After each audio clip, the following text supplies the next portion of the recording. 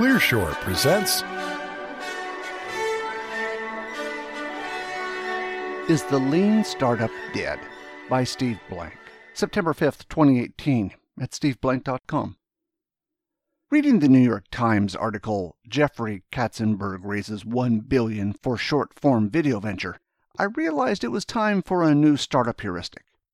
The amount of customer discovery and product market fit you need to find is inversely proportional to the amount and availability of risk capital.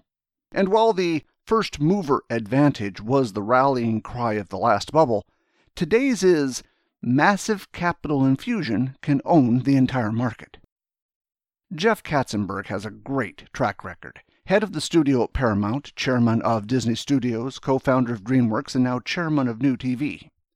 The $1 billion he raised is on top of the $750 million New TV's parent company, Winderco, has raised for the venture. He just hired Meg Whitman, the ex-CEO of HP and eBay, as CEO of New TV. Their idea is that consumers will want a subscription service for short-form entertainment, 10-minute programs, for mobile rather than full-length movies. Think YouTube meets Netflix. It's an almost $2 billion bet based on a set of hypotheses. Will consumers want to watch short-form mobile entertainment? Since New TV won't be making the content, they will be licensing it from and partnering with traditional entertainment producers. Will these third parties produce something people will watch? New TV will depend on partners like telcos to distribute the content. Given Verizon just shut down Go90, its short-form content video service, it will be interesting to see if Verizon distributes Katzenberg's offerings. But New TV doesn't plan on testing these hypotheses. With fewer than 10 employees but almost $2 billion in the bank, they plan on jumping right in. It's the antithesis of the lean startup. And it may work. Why? Most entrepreneurs today don't remember the dot-com bubble of 1995 or the dot-com crash that followed in 2000. As a reminder, the dot-com bubble was a 5-year period from August 95, the Netscape IPO, when there was a massive wave of experiments on the then-new Internet, in commerce, entertainment, nascent social media, and search. When Netscape went public, it unleashed a frenzy from the public markets for anything related to the Internet and signaled to venture investors that there were massive returns to be made investing in anything Internet-related. Almost overnight, the floodgates opened. The risk capital was available at scale with venture capital investors who rushed their startups toward public offerings. Tech IPO prices exploded and subsequent trading prices rose to dizzying heights as the stock prices became disconnected from the traditional metrics of revenue and profits. Some have labeled this period as irrational exuberance. But as Carlota Perez has so aptly described, all new technology industries go through an eruption of frenzy phase, followed by a crash, then a golden age and maturity. Then the cycle repeats with a new set of technologies. Given the stock market was buying the story and vision of anything Internet, inflated expectations were more important than traditional metrics like customers, growth, revenue, or, heaven forbid, profits. Startups wrote business plans, generated expansive 5-year forecasts, and executed, hired, spent, and built to the plan. The mantra of first mover advantage, the idea that winners are the ones who are the first entrants in their market, became the conventional wisdom of investors in Silicon Valley. First movers didn't understand customer problems or the product features that solved those problems, what we now call product market fit.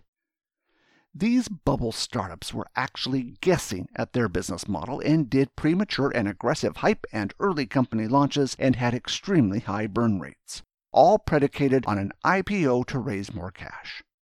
To be fair, in the 20th century, there really wasn't a model for how to build startups other than write plan, raise money, and execute.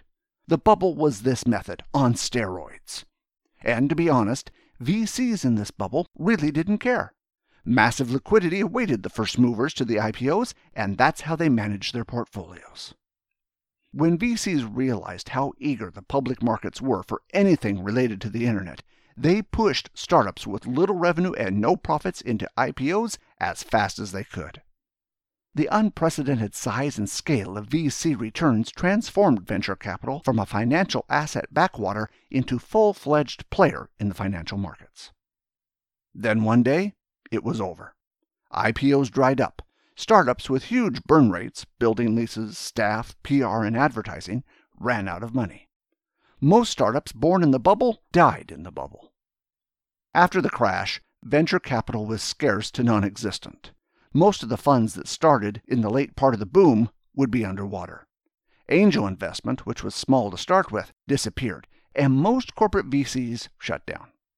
VCs were no longer interested that startups spend faster and swing for the fences. In fact, they were screaming at them to dramatically reduce their burn rates. It was a nuclear winter for startup capital. The idea of the lean startup was built on top of the rubble of the 2000 dot-com crash. With risk capital at a premium and the public markets closed, startups and their investors now needed a methodology to preserve capital and survive long enough to generate revenue and profits. And to do that, they needed a different method than just build it and they will come. They needed to be sure that what they were building was what customers wanted and needed. And if their initial guesses were wrong, they needed a process that would permit them to change early on in the product development process, when the cost of changes was small, the famed pivot. Lean started from the observation that you cannot ask a question that you have no words for. At the time, we had no language to describe that startups were not smaller versions of large companies. The first insight was that large companies executed known business models while startups searched for them.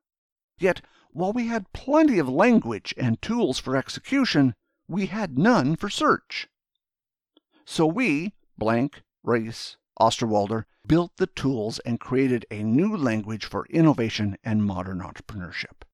It helped that in the nuclear winter that followed the crash, 2001 to 2004, startups and VCs were extremely risk-averse and amiable to new ideas that reduced risk. This same risk-averse, conserve-the-cash VC mindset would return after the 2008 meltdown of the housing market. As described in the HBR article, Why the Lean Startup Changes Everything, we developed Lean as the business model, customer development, agile development solution stack, where entrepreneurs first map their hypotheses about their business model and then test these hypotheses with customers in the field, customer development, and use an iterative and incremental development methodology, agile development, to build the product. This allowed startups to build minimum viable products, MVPs, incremental and iterative prototypes, and put them in front of a large number of customers to get immediate feedback. When founders discovered their assumptions were wrong, as they inevitably did, the result wasn't a crisis. It was a learning event called a pivot and an opportunity to change the business model. Every startup is in a race against time. It has to find product market fit before running out of cash. Lean makes sense when capital is scarce and when you need to keep burn rates low. Lean is designed to inform the founder's vision while they operated frugally at speed. It was not built as a focus group for consensus for those without deep convictions. The result? Startups now had tools that sped up the search for customers, ensured that what was being built met customer needs, reduced time to market, and slashed the cost of development. Today, memories of frugal VCs and tight capital markets have faded, and the structure of risk capital is radically different. The explosion of seed funding means tens of thousands of companies that previously languished in their basement are getting funding, like 2 orders of magnitude more than received Series A funding during the dot-com bubble. As mobile devices offer a platform of several billion eyeballs, potential customers, which were previously small niche markets, now include everyone on the planet. And enterprise customers in a race to reconfigure strategies, channels, and offerings to deal with disruption provide a willing market for startup tools and services. All this is driven by corporate funds, sovereign funds, and even VC funds with capital pools of tens of billions of dollars, dwarfing any of the dollars in the first dot-com bubble, and all looking for the next Tesla, Uber, Airbnb, or Alibaba. What matters to investors now is to drive startup valuations into unicorn territory, valued at $1 billion or more, via rapid growth, usually users, revenue, engagements, but almost never profits. As valuations have long passed the peak of the 2000 internet bubble, VCs and founders who previously had to wait until they sold their company or took it public to make money no longer have to wait. They can now sell part of their investment when they raise the next round. And if the company does go public, the valuations are at least 10 times of the last bubble. With capital chasing the best deals and hundreds of millions of dollars pouring into some startups, most funds now scoff at the idea of lean.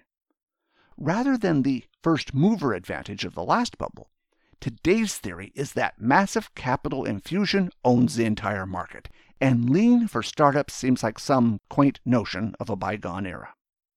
And that explains why investors are willing to bet on someone with a successful track record like Katzenberg, who has a vision of disrupting an entire industry.